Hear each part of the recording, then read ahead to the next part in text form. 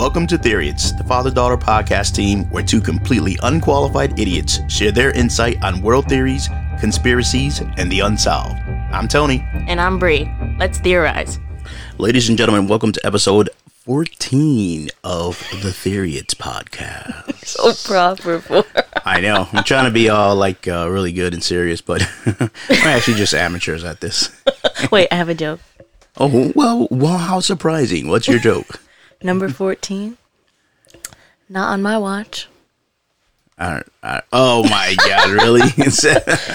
But I'm so underappreciated here. I'm sure someone somewhere out there is laughing.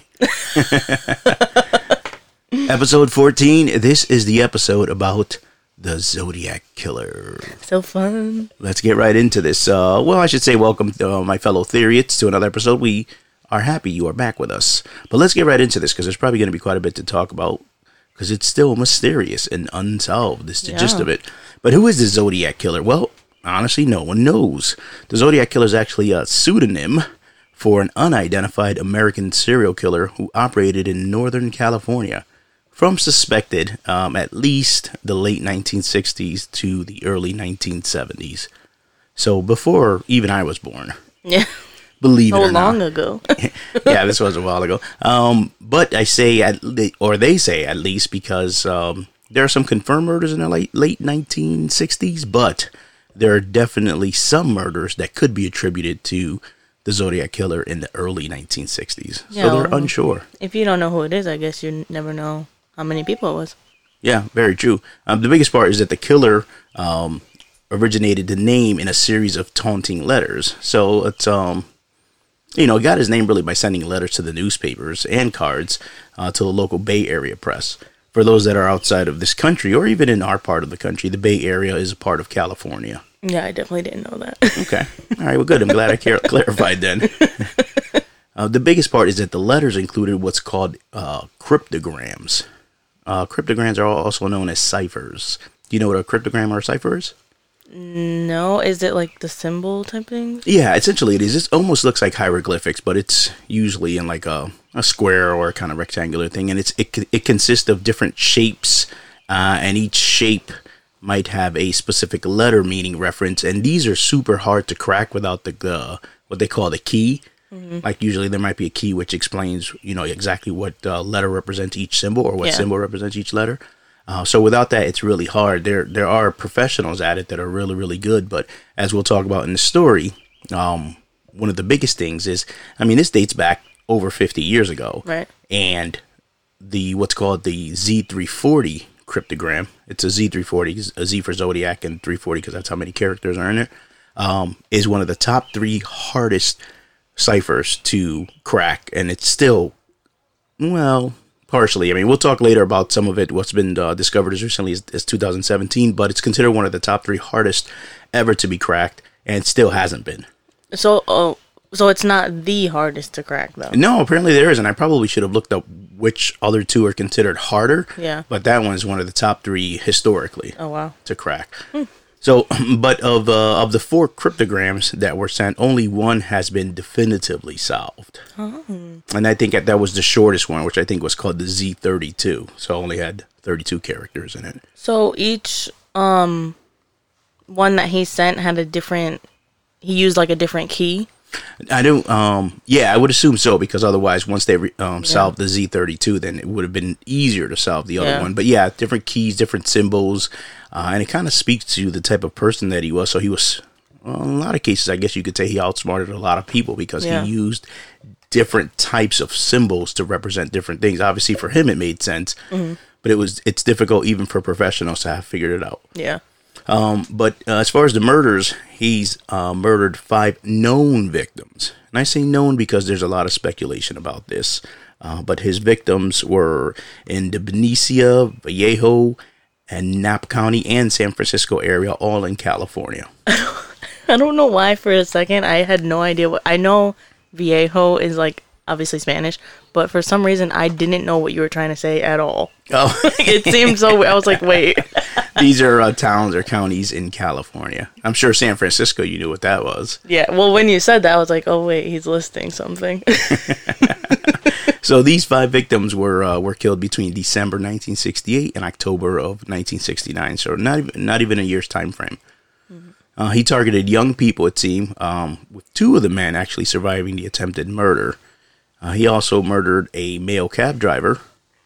And the Zodiac himself actually claimed to have killed 37 victims. Jeez. But of those, I think there have been only these confirmed cases.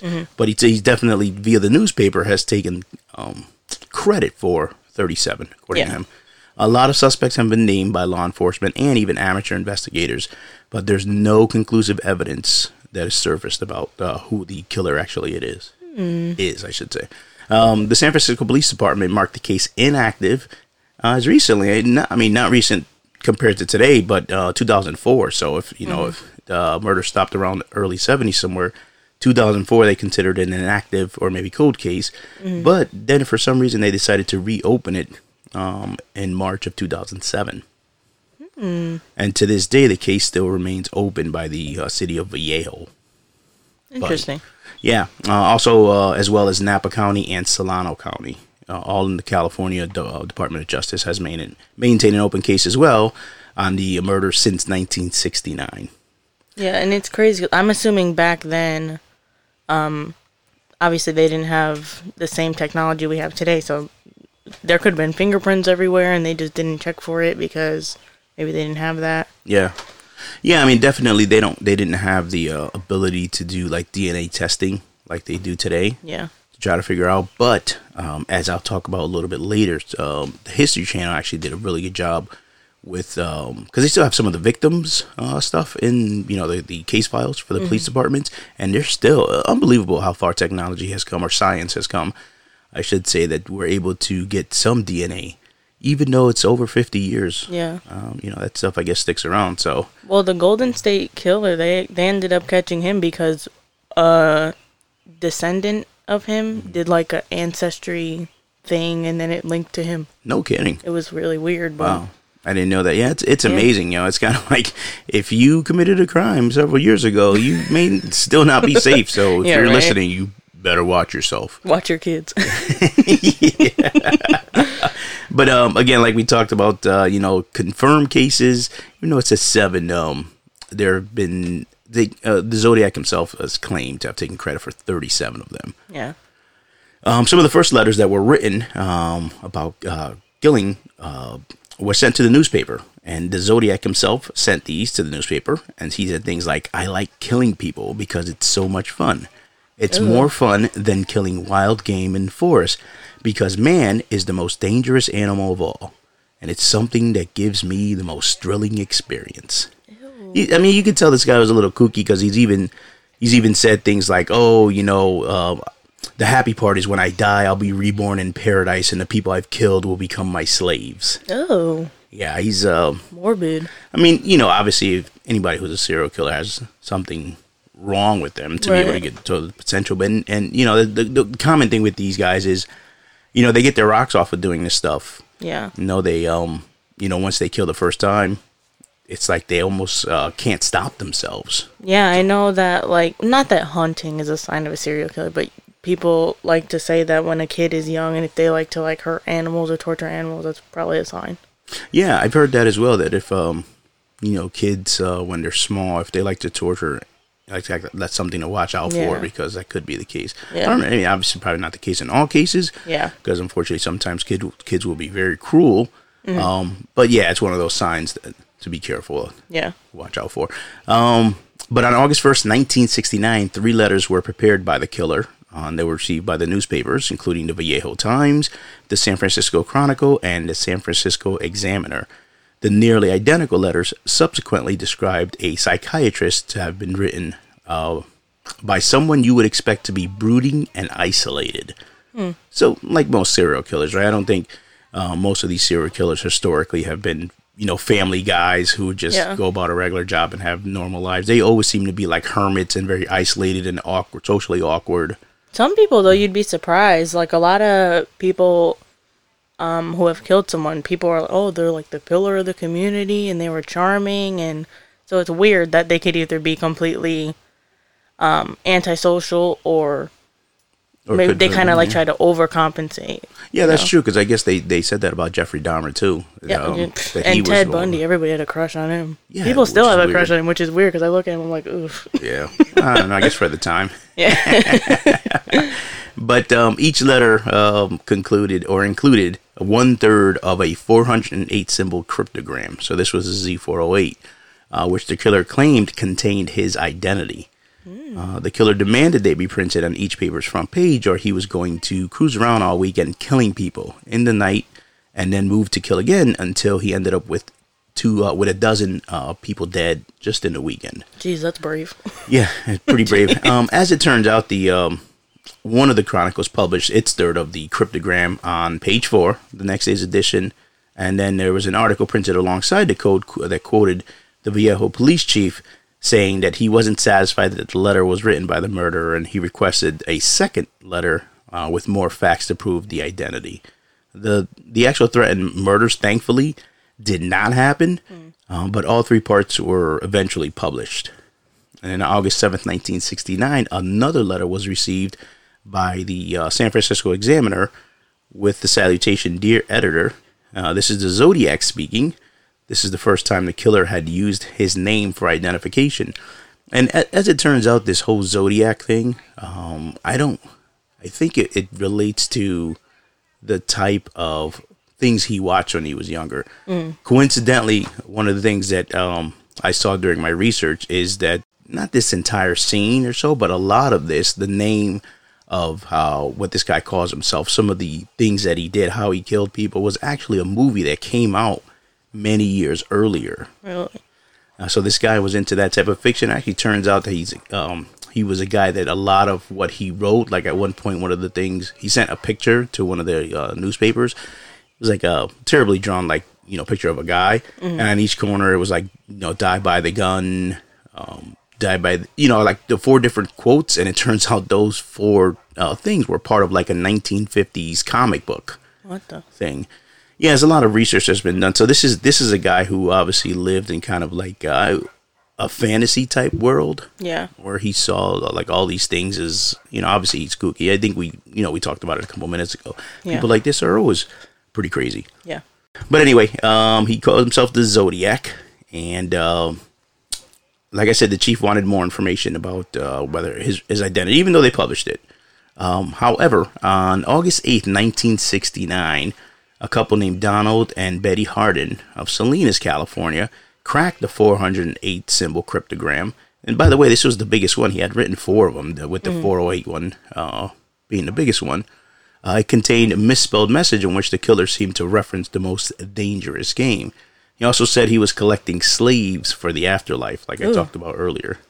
Yeah, I mean, a weird guy. No names actually appeared in the decoded text, and the killer said that he would not give away his identity because it would slow down or stop his slave collection. Ugh. Yeah, Guy's like the male LaLaurie. Well, maybe it's not even a guy. Maybe that's it's a true. girl. Well, maybe it's LaLaurie. it could be resurrected. I mean, they did talk about being reborn. No, but there was a lady who was, and I really should get her name because she. What this killer apparently used to do sometimes is he would disable the women's cars. Like, say he would like flatten their tire or something like that, and then when they went out to check on it, he would then offer them help. Oh, okay. The tire, and that's how he would get some of them. One lady that he kidnapped actually had a baby with her, and he was driving down the road with her, and she escaped by just simply jumping out of the car with the baby as it was moving. Oh, with the baby. Yeah. I mean, at that point, yeah, she obviously feared for her life and then jumped out of it. Where I was going with that story is there is a picture of what this person essentially looks like a police sketch, because there were a couple teenagers who looked out of a window and saw a man grabbing some stuff from a taxi cab of a murder, and they described it, and then they come to find out that this murder was one of the murders that the Zodiac killer claimed he had done. It was of a guy named Paul Stein. And a lot of the clues that have come out of the case have come out of this murder. It was the murder of a taxi cab driver who he shot and killed. So a lot of the victims he stabbed. He would also shoot some. In this particular one, this taxi cab driver, he shot in the back of the head, while he was in the back seat. And then this is where the picture of the sketch came from, because the people saw him from the window gathering some stuff out of the car before he left. That murder scene had rubber gloves that didn't belong to the murder victim. They believe may have belonged to him. And then some other small evidence. The crazy part about this whole thing is, other than small evidence like boot prints and these rubber gloves that may or may not belong to him, there's really not a whole lot of evidence or things that were left behind at the crime scene to try to specifically discover who this person is. Yeah, especially it seems like, well, I don't really know the difference between a signature and like a MO, but if it was different, like he stabbed some, he shot some, it's kind of harder to pin if it was really him, you know what I mean? Like, because usually if someone's a serial killer, they kind of stick to the same signature or MO or whatever. Yeah, or sometimes they leave a calling card behind. Yeah. Yeah, and then that's exactly what I was going with Chief Stitz's request, is that he didn't necessarily believe that it was the same person. So, on October 14th, 1969, the Chronicle received another letter from the Zodiac. This time it contained a swatch from Paul Stein's shirt, which is a murder I just talked about in a taxi cab, as proof that he was the killer. It also included a threat about killing school children on a bus. Oh my God. Yeah, luckily, in the research I did, that never happened. But there was a letter or picture that was sent to the newspapers that he wrote, where he drew a diagram of a bomb that he had planted in, I forgot the mountain it's called in California. But it was like a bomb that was set to go off, and it turns out there was like a bus route on that place. Oh, jeez. But luckily it never happened, or to this day, or the assumption is that the bomb still exists somewhere, it just never went off, and they still haven't been able to find it. Like, he even left them kind of clues of where to find it, but to this day they still haven't solved where this, because the area where it might be is like a 20-acre area, and so it's pretty huge. So is it possible, I don't really know how bombs work, I don't know if you like set a timer or something, but is it possible for it to go off long after it was supposed to? Yeah, well, I mean, depends on how it's set up. I'm certainly not a bomb expert, but there are some bombs that go off based on time, and then there are some that go off based on pressure. And so if his intention, I would imagine it's probably not time related, because this was many, many years ago. But if it was a bomb that's set to go off based on someone stepping on it or some kind of pressure release thing, then it's very possible it could sit dormant for many, many, many years until that pressure is triggered. Yeah. So that's, they've even like called in bomb squads into areas where they thought it might be, including bomb sniffing dogs and stuff like that. But again, where they suspect it might be, like, because I mean, this guy's like getting bold. He even went to the point where he drew his symbol. His symbol was like this circle with like a cross on it. Yeah. Called the Zodiac symbol, and he even drew that on the map saying it's in this area, and it was that particular mountain. But again, it's like a 20-acre area, so it's so huge, it's hard to, all this time they haven't even come close to discovering where it is. Yeah, he's very bold. Very bold. Very confident, which is weird because if he's like so isolated, but at the same time he's extremely confident. Yeah. So I don't know. I mean, you got to think this guy's somewhat intelligent, because he did a lot of things to not only cover his tracks, but he always seems like he was always a step ahead. Right. With these, that's why the Zodiac killer thing is, obviously one of the most well-known unsolved cases historically, just because of everything that transpired in a short amount of time, and then the guy kind of goes dormant for a long time. Right. Where nothing happens. There was proof, or not proof, there was thought that something happened to the Zodiac killer, that he actually died. And that actually was put out, I think, via newspaper. And then a letter surfaced as far away as Albany, New York, which the San Francisco Police Department don't really, they don't admit anywhere that it's one and the same person. But this investigation that was done by the History Channel as recently as 2017 had a professional like language writer, reader, or whatever. Like a linguist or whatever. Yeah, or not necessarily verbally, but just written stuff. Yeah, whatever. Smart person. Yeah, someone who specializes in confirming signatures and things are written by the same person. Examine these letters that came from Albany, New York, and they stated things like, you thought I was dead, I'm not dead, I'm going to start killing again. And just in the writing, pressure points, certain things that they could pinpoint, they could see that this was the same person who had written these letters. Yeah. Oh, pressure points even. That's kind of weird. Yeah, it's interesting how they do that so they would put a time, and how the time has the semicolon between the hour and the minutes. Yeah. They could tell just based on how much pressure was put on those 2 points that it was written by the same person. That's crazy, because I know, like, when I write, how people, like, write their twos, either, like, a 2 or, like, with the loop on the bottom. Yeah. I do everything both ways. Like, I do 2s both ways, I do 4s both ways. So I wonder, like, if someone would catch me.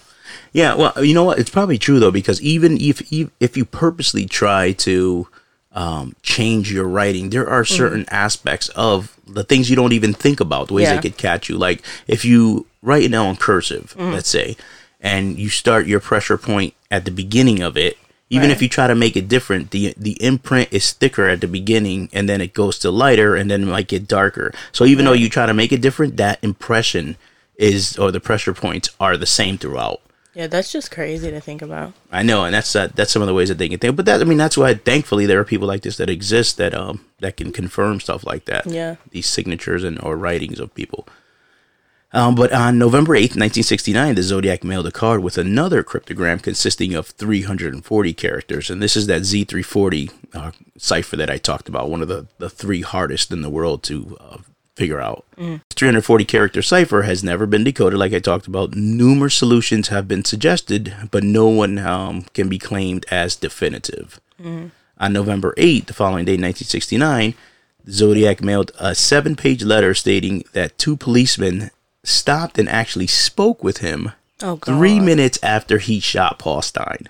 Oh, Jesus Christ. So here's this guy taunting basically the police, saying, you guys are so close. You literally 3 minutes after the murder, 2 police officers stopped and talked to me, and you still didn't catch me. Yeah, and he must be like, I don't know if charming is the right word, but for them to not even suspect anything, like he must have been convincing calm. For sure. Yeah. It was obviously, that's what I'm saying. I think this is a guy who was very, very intelligent and was always a step ahead, because he's outsmarting people all over the place, and then he's going as far as taunting people. Right. So he's very confident in his ability now. Yeah, I do imagine that most of these people are smart, because for them to have either completely gotten away with it or have gotten away with it for such a long time.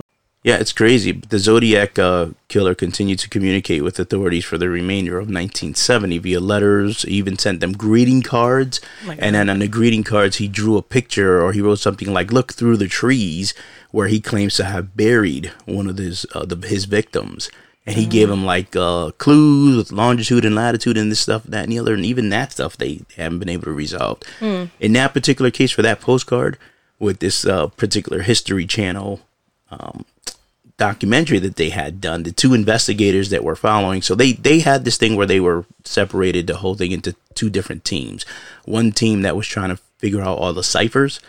They had probably 5 or 6 of the smartest, cryptographers or whatever you call them in the world. And then 2 investigators, one who used to work with the FBI, was a professional, one who was in law enforcement for like 30-something years and retired. But these guys together tried to break down all the clues, and they got as far as where they thought it might be. And so they brought in cadaver dogs. What's that? Cadaver dogs are dogs that the police departments or sheriffs might use to smell where a body is. A cadaver is like human remains. Yeah.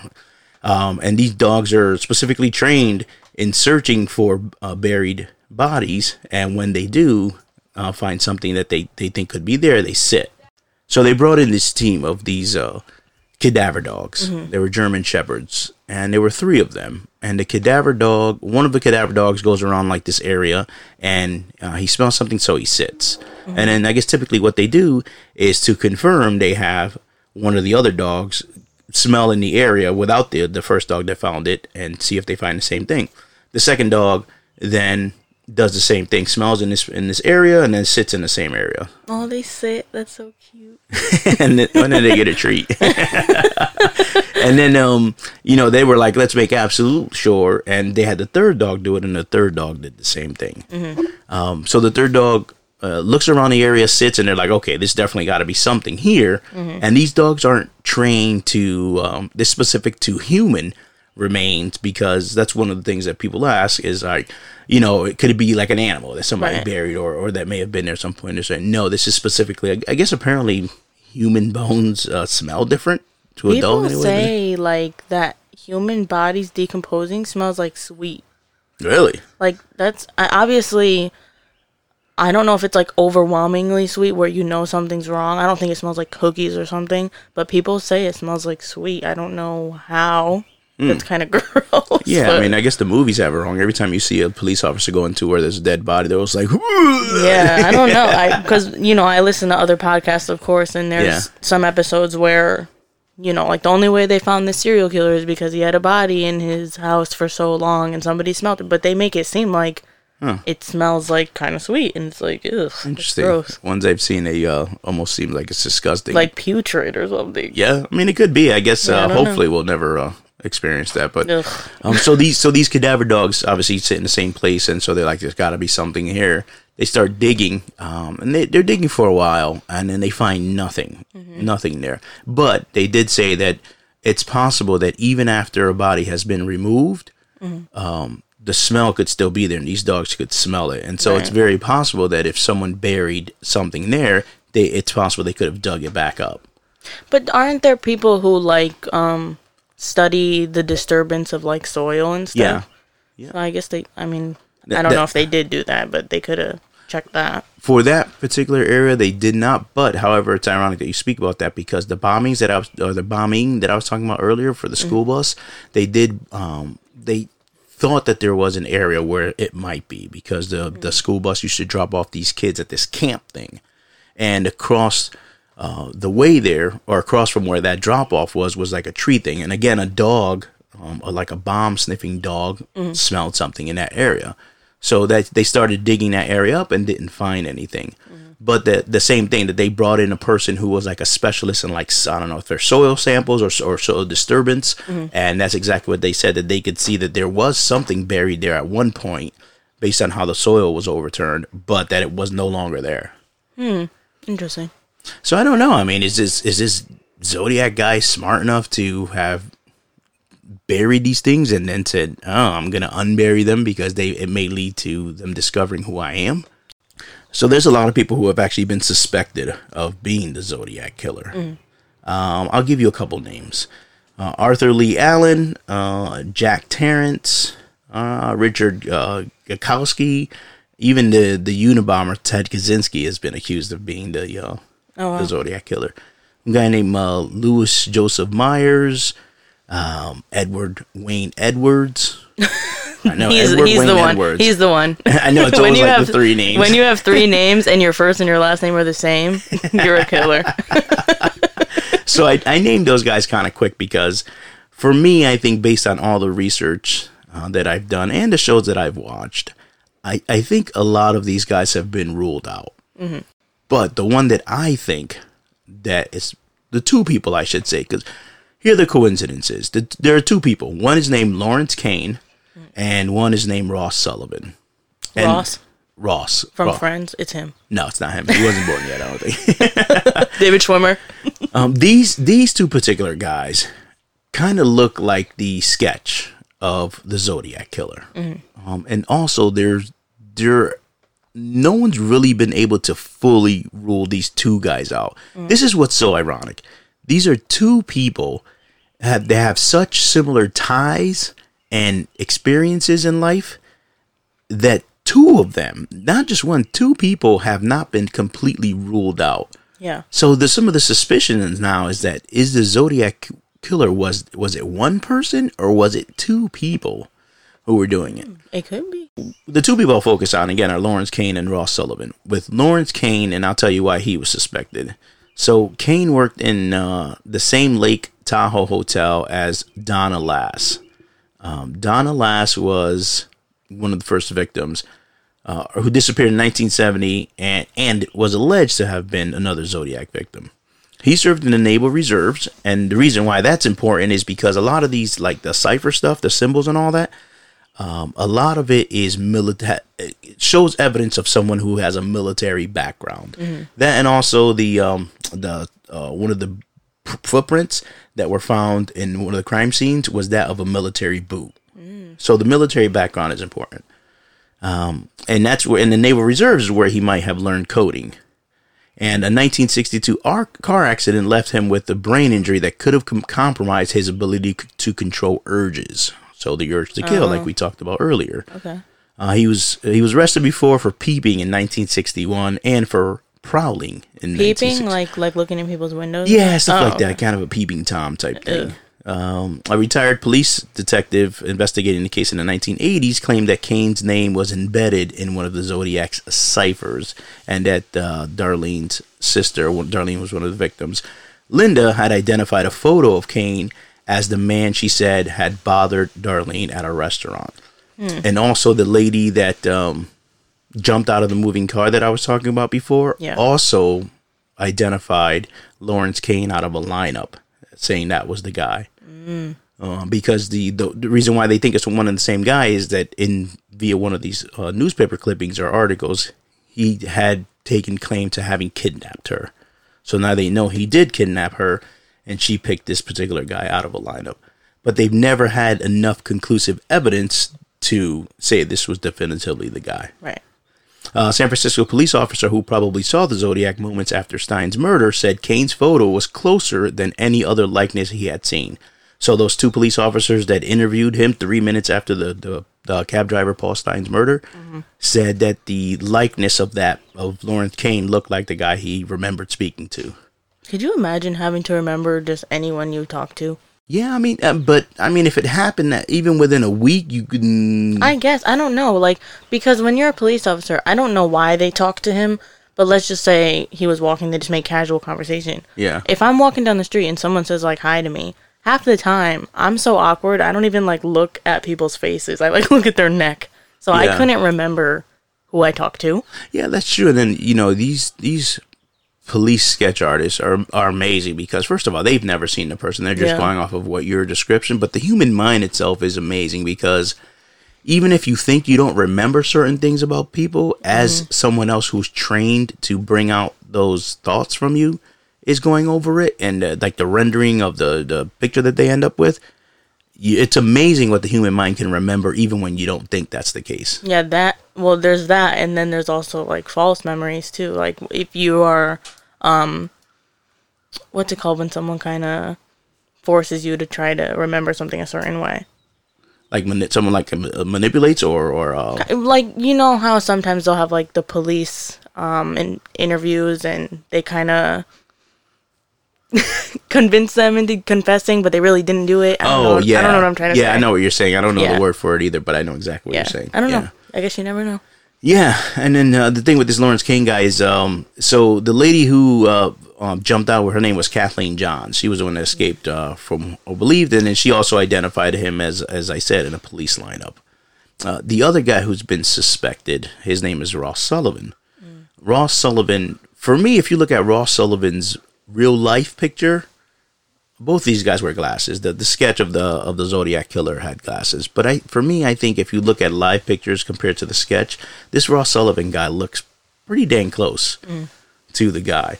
And then the reason why he's suspected is because the 1966 murder of Sherry Jo Bates, who was the first victim in Riverside, California, bore many similarities to the Zodiac killing.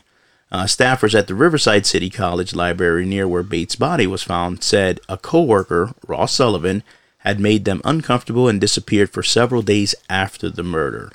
So Ross used to work in the same library as that first victim, Sherry Jo Bates, and he would always make them feel very eerie when he was around. And in particular, he paid a lot of attention to this Sherry Jo Bates person and made her feel really uncomfortable. He also, him more than Lawrence Kane, fits the description of what the victims say the height and build is.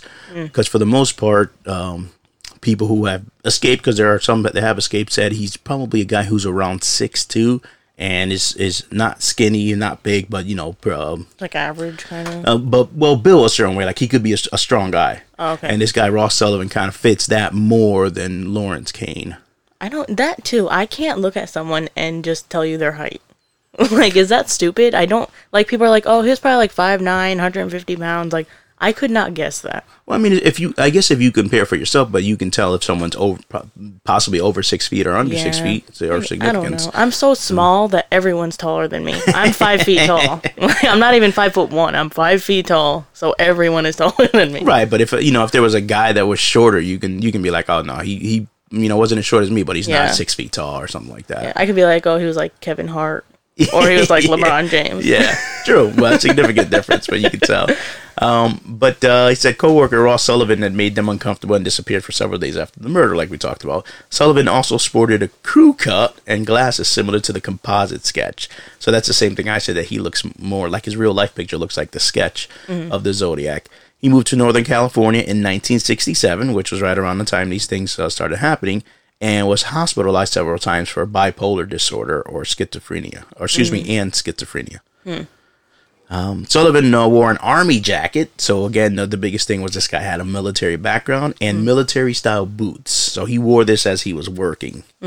So the footprints that were left at the Lake Berryessa stabbing, which is when these happened, they were similar in length to what he would have worn for a guy that height. Right. Zodiac buffs also note that his letter mentioned The Mikado by Gilbert and Sullivan, which could be a reference to Sullivan's name. Is that like a book? Or Yeah. Yep. The Mikado is a book written by Gilbert and Sullivan. So they're saying because he mentioned Mikado, and then it was written by Gilbert and Sullivan, and his name is Ross Sullivan, that could be the reference to the book itself. The interesting part that these guys are obviously two different guys, right? But the reason why people are like, is it two people really? They're so similar in their background. Both have sort of a military background, but also were both in the area based on known addresses when all of these things happen. And probably the weirder or even more important thing is that letter I talked about earlier that had ties to when he came back out and said, "I'm not dead." It came from Albany, New York.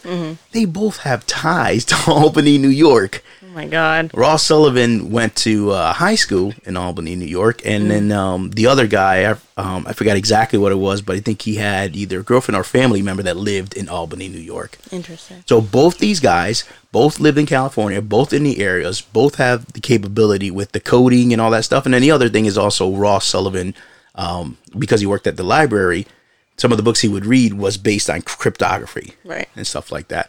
So it's like, it almost makes you think, were these two guys almost in cahoots and have these similar backgrounds and all these things that after all these years people can't rule either one of them out?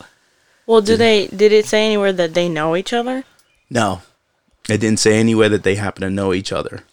They were able to determine that based on the cab fare, how when around the area when he picked up whatever the customer was, the fare at that time was, I think, like 50 cents for just getting into the cab. And then it was like 10 cents a mile. And I think it based on the math that they had done, they could determine that the pickup point to where he was killed was a total of 3.2 miles. So they were in that 3.2 mile radius is where they searched for where the pickup point may have been.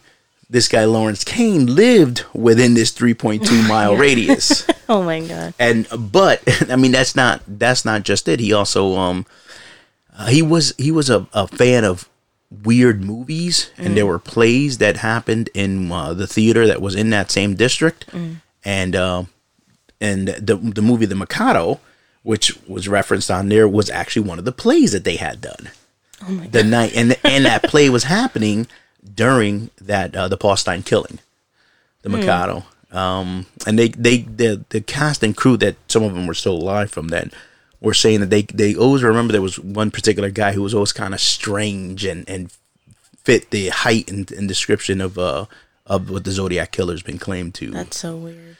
So they noticed him in the audience? In the audience, yeah, because he'd come to a lot of the plays. That's they weird. have a lot of the same audience. Imagine being an actor, actress, anything, and I'm sure you see like thousands of people, but to pick out one person that you just think is weird.